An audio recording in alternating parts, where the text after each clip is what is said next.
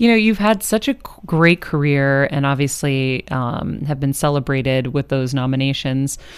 I was looking back at your footage with Dean Martin, and I then went and started looking at some of the other ladies that had been on the show to see, was he like that with everybody? Because you guys had an explosive, amazing chemistry. And it was so fun to watch because you guys were almost like it was like nobody else was in the room. You were giggling to each other and laughing through the whole thing. And you were on a show 26 times? Yeah. When you think back to those times right now, what comes to mind? What do you think of?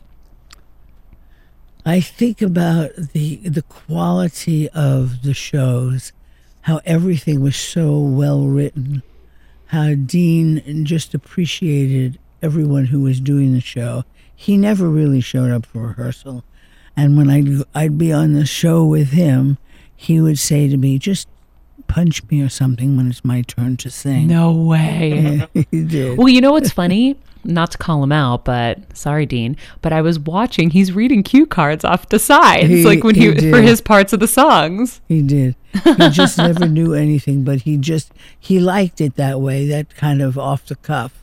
And he worked best that way because he could be funny. He could say what he wanted. He could change the lyrics, and he didn't want anything to be, too rehearsed, but that was ridiculous. Yeah. There's too rehearsed and then ridiculous. Yeah. He wanted too much spontaneity. But I loved working with him. I looked forward to every day I did the show. He was warm and delicious and funny, and he adored me, and I adored him, and it made for such a wonderful communication.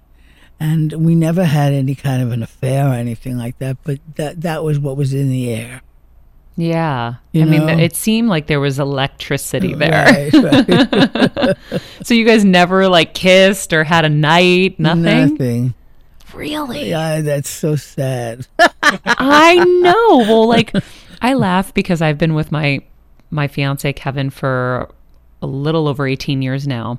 And I'm like, God, if I had some of those amazing moments with with the Dean Martins of our time or whatever, I'd have such great stories, but I don't have any. I just, I had just gotten married, and I was just, just very loyal and very, it was all so new to me, but I knew that he was so attracted to me and I to him. But I never went there. Wow. How did you hold that together? Because was your husband in the business? Yeah.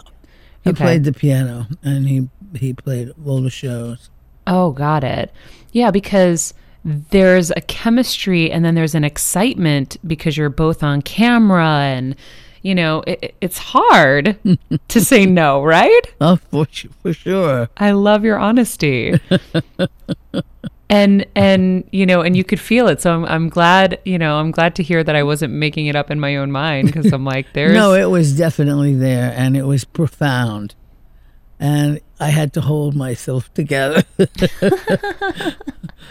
I know, and I get it. He would be so happy when he saw me, and so many wonderful things happened. He could call me in his dressing room.